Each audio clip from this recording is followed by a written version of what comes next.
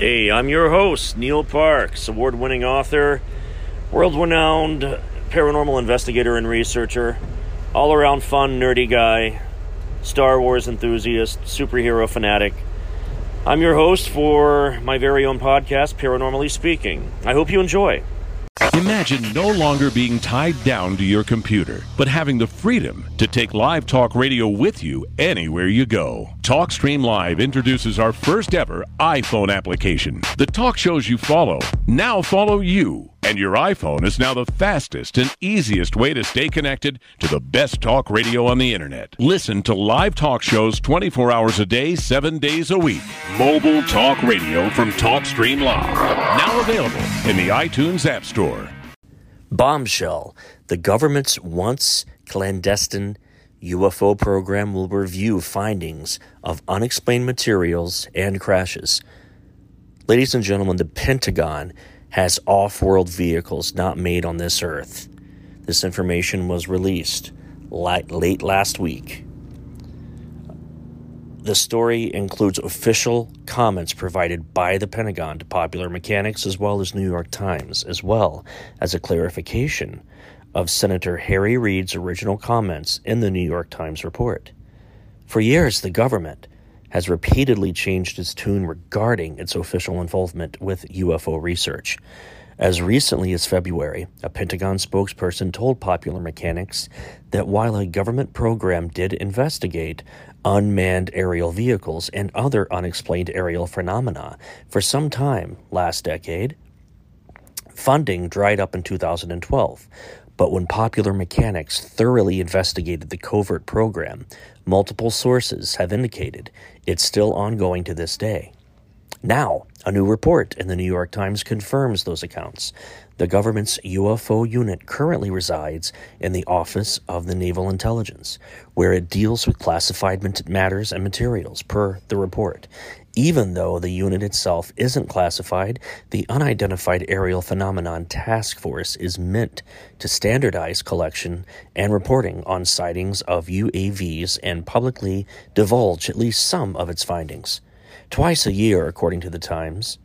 In a June Senate committee report, the Senate authorized appropriations for fiscal year of 2021 for the task force, supporting its efforts to reveal any links that unidentified aerial phenomena have to adversarial foreign governments and the threat they pose to the U.S. military assets and installations.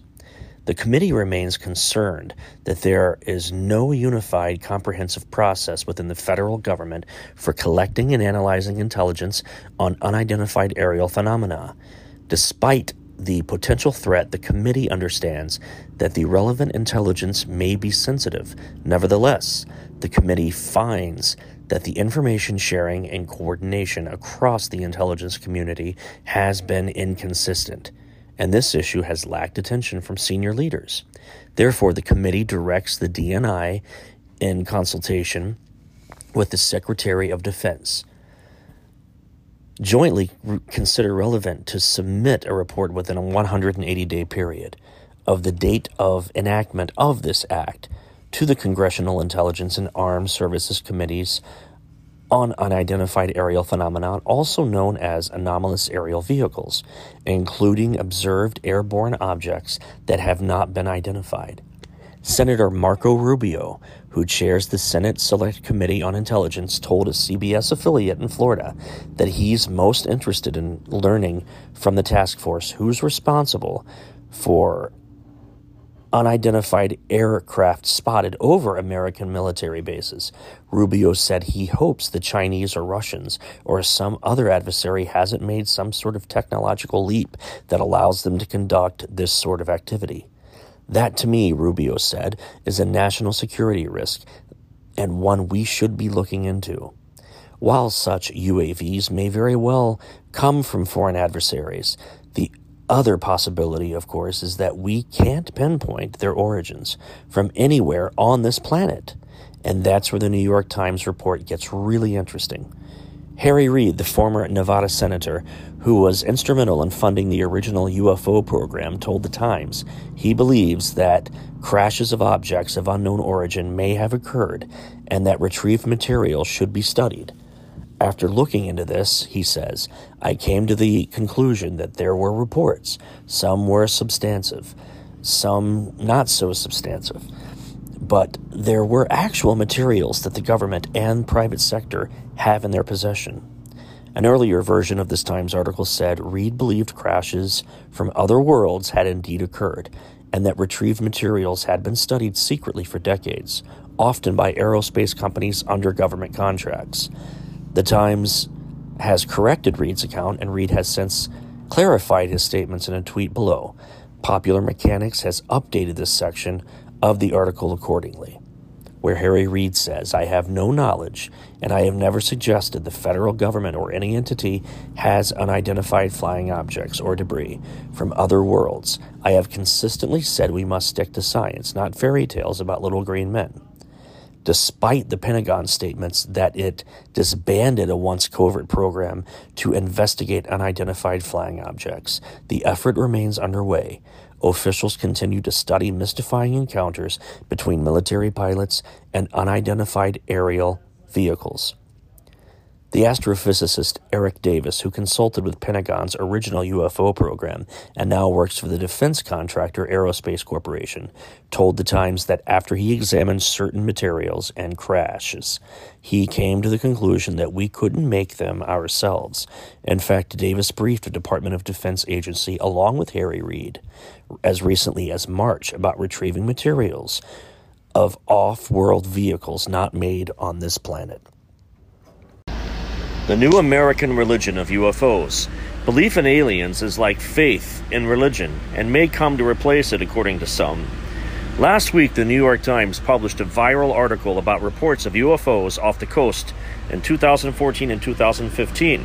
It included an interview with 5 Navy pilots who witnessed and in some cases recorded mysterious flying objects with no visible engine or infrared exhaust plumes that appeared to reach 30,000 feet and hypersonic speeds. No one is quite sure what they saw, but the sightings are striking, and they're part of a growing fascination with the possibility of intelligent alien life. According to Diana Pascula, a professor at the University of North Carolina and author of the new book, American Cosmic, belief in UFOs and extraterrestrials is becoming a kind of religion, she says, and it isn't nearly as fringe as you might think. More than half of American adults and over 60% of young Americans believe in intelligent extraterrestrial life. This tracks pretty closely with the belief in God, she says. And if Pascula is right, that's not an accident. Her book isn't so much about the truth of UFOs or aliens. It is about what the appeal of belief in those things says about our culture and the shifting roles of religion and technology in it. On the surface, it's a book about the popularity of belief in aliens, but it's really a deep look at how myths and religions are created in the first place and how human beings deal with unexplainable experiences. A lightly edited transcript of the conversation with Pascula follows. You describe belief in UFOs and aliens as the latest manifestation of a very old impulse, a religious impulse. What is it about extraterrestrials that captivates so many people? Pascula goes on to say, one way we can make sense of this by using a very old but functional definition of religion as simply the belief in non-human and supernatural intelligent beings that often descend from the sky. There are many definitions of religion, but this one is pretty standard. There is another distinction about belief in non-human extraterrestrial intelligence or UFO inhabitants that makes it distinct from the types of religions with which we are most familiar. A historian of Catholicism, for instance, would say what they find when they interact with people in Catholic communities is that they have faith that Jesus walked on water and that the Virgin Mary apparitions were true. But there's something very different about the UFO narrative. Here we have people who are actual scientists, like Ellen Stolfen, the former chief scientist at NASA. This person's willing to go on TV and basically make announcements like, we are going to find extraterrestrial life. Now she's not exactly talking about the intelligent extraterrestrial life, but that's not how many people interpret her anyway. She says that they're going to find life. They're going to find inhabitable planets and things like that. But so that gives this type of religiosity a far more powerful bite than the traditional religions, which are based on faith in things unseen and unfound. But the belief that UFOs and aliens are potentially true and can potentially be proven makes this a uniquely powerful narrative for the people who believe in it. It is fair to call this new form of religion a religion, I would say so. There are two incredible modern scientists, such as Allen Hynek and Waquiz Valil, who reviewed the idea. Hynek passed away in 1986, but he actually the star character in the History Channel show Project Blue Book. Valil is still here, and he's an astronomer and a computer scientist who worked on ARPANET, which was a military precursor to the Internet. Basically, Hynek and Valil called themselves the Invisible College. Once they started to believe the things they were investigating were somehow either extraterrestrial or interdimensional, they were part of a group of scientists that were known to each other, but were not known to the general public, who quietly pursued the research of their own time. So once you start engaging with these scientists who were doing this type of work, who believe in the reality of extraterrestrial intelligence, who believe they were reverse engineering technology from what they insisted was alien aircraft, it would be stunning for all of us to bear witness to this and probably cause some sort of a cataclysmic event where people are often shooting each other, religions are battling other religions for supremacy, and if we all of a sudden have a mothership appear out of the sky, out of nowhere, you're going to have all of these gun-crazy Americans or those from other countries that are gun-crazy popping off rounds at the unknown and possibly creating an interstellar war. That's something that we don't really need to see in our lifetime, or any lifetime for that matter.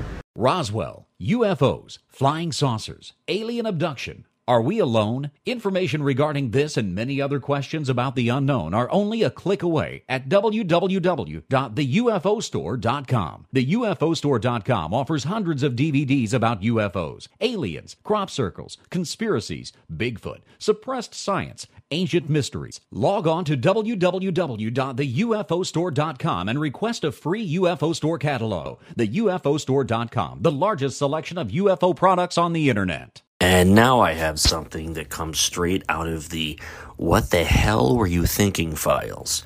China made an artificial star that's 6 times as hot as the sun, and it could be the future of energy. Imagine if we could replace fossil fuels with our very own stars. And no, we're not talking about solar power. We are talking nuclear fusion, and recent research is helping us get there. Meet the experimental advanced superconducting tokamak, or EAST. EAST is a fusion reactor based in Hefei, China, and it can now reach temperatures of more than 6 times as hot as the sun. Let's take a look at what's happening inside. Fusion occurs when 2 lightweight atoms combine into a single larger one, releasing energy in the process. It sounds simple enough, but it's not easy to pull off because those 2 atoms share a positive charge, and just like 2 opposing magnets, those positive atoms repel each other. Stars, like our sun, have a great way of overcoming this repulsion. Their massive size, which creates a tremendous amount of pressure in their cores. So the atoms are forced closer together, making them more likely to collide. There's just one problem. We don't have the technology to create that kind of pressure on Earth. But luckily there's another way. You can also generate fusion with extreme temperatures. And that's exactly what the device like EAST can do. The higher the temperature, the faster the atoms move around and more likely they are to collide. But it quickly becomes a balancing act. If the temperature is too hot, the atoms move too fast and zip past each other. If it's too cold, the atoms won't move fast enough, so the ideal temperature to generate fusion is around 100 million degrees Celsius. That's more than 6 times as hot as our own sun's core. And this is on planet Earth. They're doing this in China. Only a few fusion experiments in the world have surpassed this milestone, and the latest one was EAST. It sustained nuclear fusion for about 10 seconds before shutting down entirely. While it was a breakthrough for EAST, it's a long way from generating sustainable energy for the people on Earth. And that's actually on purpose. EAST is a tiny reactor at only a few meters across. It's not meant to be a full-fledged power plant. It's an experiment, and right now, its job is to help us design more effective fusion technology that could, one day, power entire cities. You see, you need to pour a lot of energy into these machines to get them to work. This recent EAST test, for example, guzzled over 10 megawatts of power, enough to power 1,640 American homes for a year. And it didn't yield even half that amount, since the entire point of a power plant is to, well, produce power. It's a pretty important issue to work out, but it's worth the effort. Well, for one thing, fusion reactors would produce practically no radiation or radioactive waste compared to the kind of reaction we see in today's nuclear fusion power plants. But even better, fusion reactors can run on seawater, a renewable, sustainable resource. Now, the only downfall to this is creating something like our own sun, our own star on planet Earth 6 times as hot as the sun. You run the risk of opening a black hole in the middle of Earth, which could either pull in an alternate reality and bridge two multi-universes together, and we would blend into ourselves in multiple levels. It could completely implode and cause us to turn inside out, where we would die a painful, horrible death. Or maybe opening a black hole in the middle of Earth could suck out COVID-19, and maybe that's what China's trying to do, since they keep calling this the Kung Flu and the Chinese virus, according to Trump. Maybe this is their way of rectifying that if they are in fact responsible for COVID-19. It's anyone's guess. A majority of people believe they have seen a ghost, poll claims.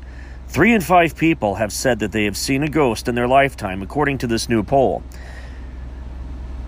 A survey of 2,000 people found most believed they had a supernatural experience, with 40% saying they thought their pet had had one as well. 1 in 3 had either lived or stayed in a house they felt was haunted. When confronted with a ghost, men were twice as likely as women to scream and run away, while other initial responses included crying, hiding, and fainting. We know from experience that year after year, people love to be scared and seek out as many frightful opportunities as possible. If something scary isn't for you or your children, carving a pumpkin, visiting an apple orchard, or going on a hayride can also be great ways to celebrate the paranormal. Survey also identified other fears that give us the shivers, such as snakes, spiders, sharks, and drowning, heights, public speaking, failure, bees, cramped spaces, and rejection.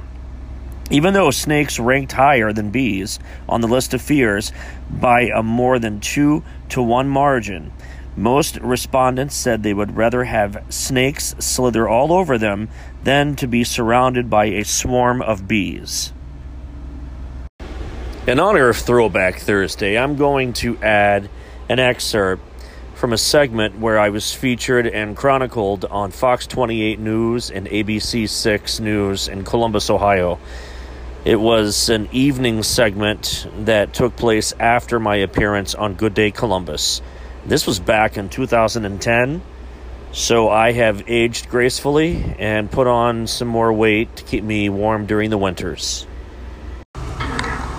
Haunted houses, poltergeists, paranormal activity. It's the stuff ghost stories and movies are made of. Well, tonight, a team of investigators from Central Ohio take us on a ghost hunt looking for proof of the paranormal. About halfway between Columbus and Cincinnati is a small city named Washington Courthouse. Population just under 14,000. The area, first settled in 1810 by Virginia War veterans, is known for its annual Scarecrow Festival. and the Fayette County Fair. And while every small town has its traditions, some have their very own ghost stories.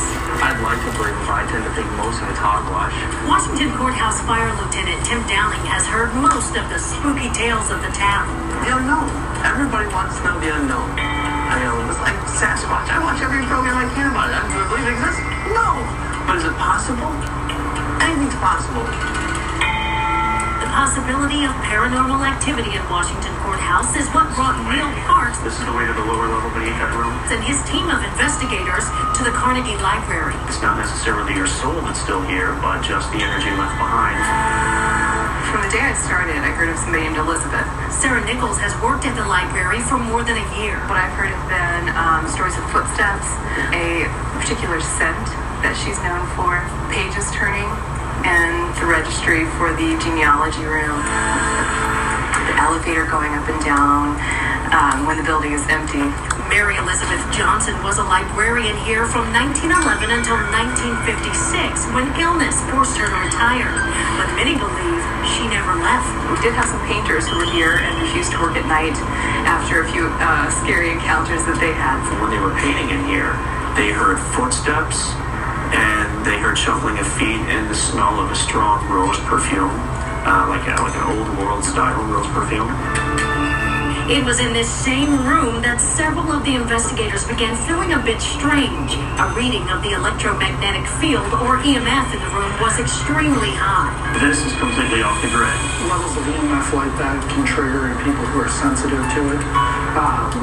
Could trigger nausea, skin irritations, and just overall feelings of dread or feeling like somebody's watching you. EMF measures the amount of energy given off by an object. A high reading like what they found on this night could indicate something as simple as bad wiring or...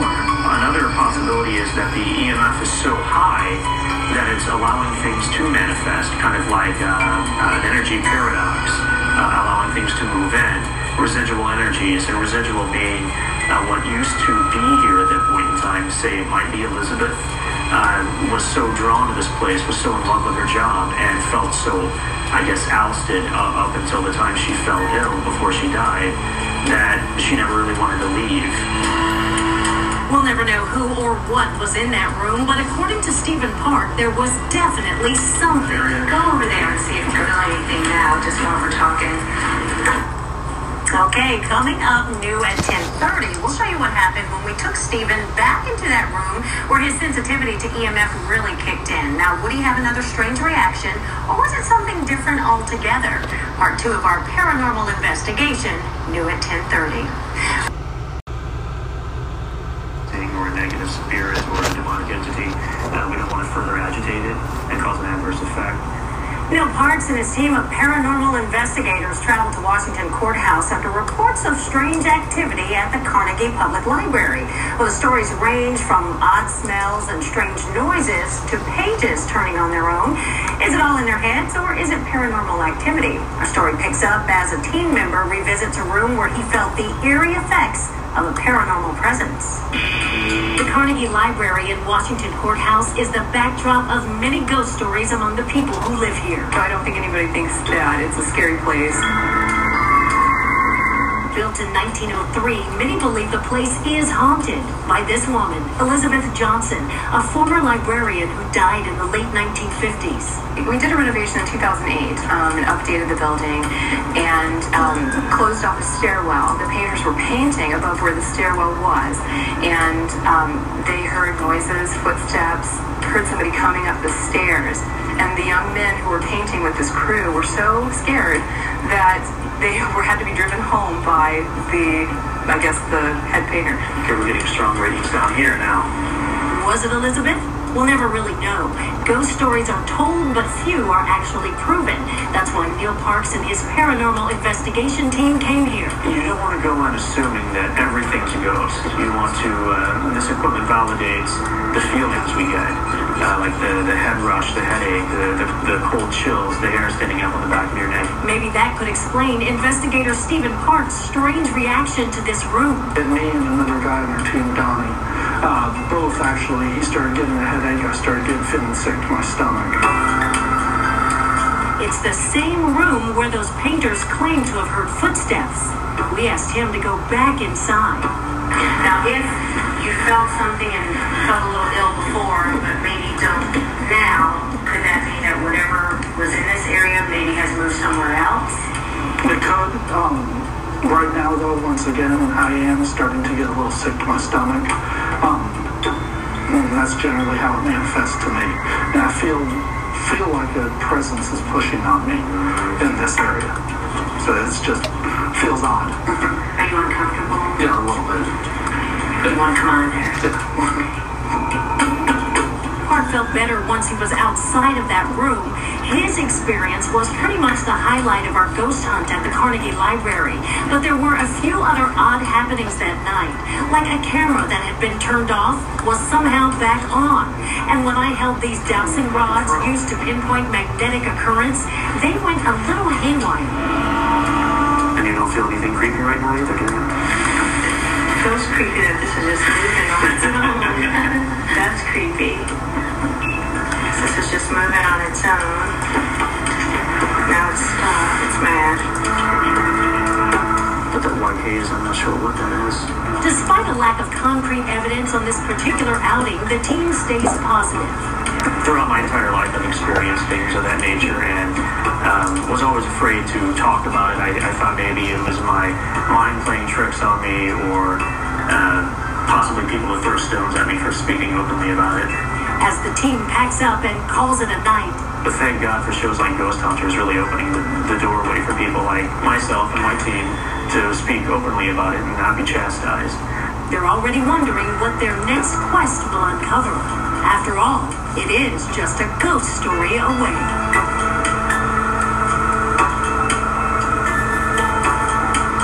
So the team really believes in what they do. There could be simple explanations for some of the things that they discovered or experienced. There could also be more complex explanations. So just one of those things and what you believe in, and they use their equipment to try and prove the feelings that they have. Right. Well, as you said, there is a newfound credibility to their work based on TV shows and the like, so they're able to talk about it more freely. Are you more of a believer in the paranormal than you were before? Not that you weren't before? I do believe that there is something else out there. I didn't experience anything that really made me, feel like that. Yeah. But I do believe that there could be something out there. So I do. Well, Neil Parks is not only a paranormal investigator, he's also a published author, he's a historian, a public speaker, and a researcher. And you can find his book, Paranormal Chronicles, Tales of Humor, Horror, and the Absolutely Strange, online or at his website. And we put a link to his website on ours. Just go to myfox28columbus.com if you're interested in reading more about it. You looked a little uneasy with the divining room. It was weird seeing that move, and it did do that. It was creepy, so I don't know how to explain that, but it was very interesting and a great time, and I thank them so much for letting me tag along. Well, it was very interesting to watch. Thanks for listening today. Have a great rest of the week, a wonderful weekend, and next time I'll have more cool stuff to talk about, maybe a little more in-depth, maybe an actual reading from one of my books, or a special guest. You never know what I have cooked up. Till then,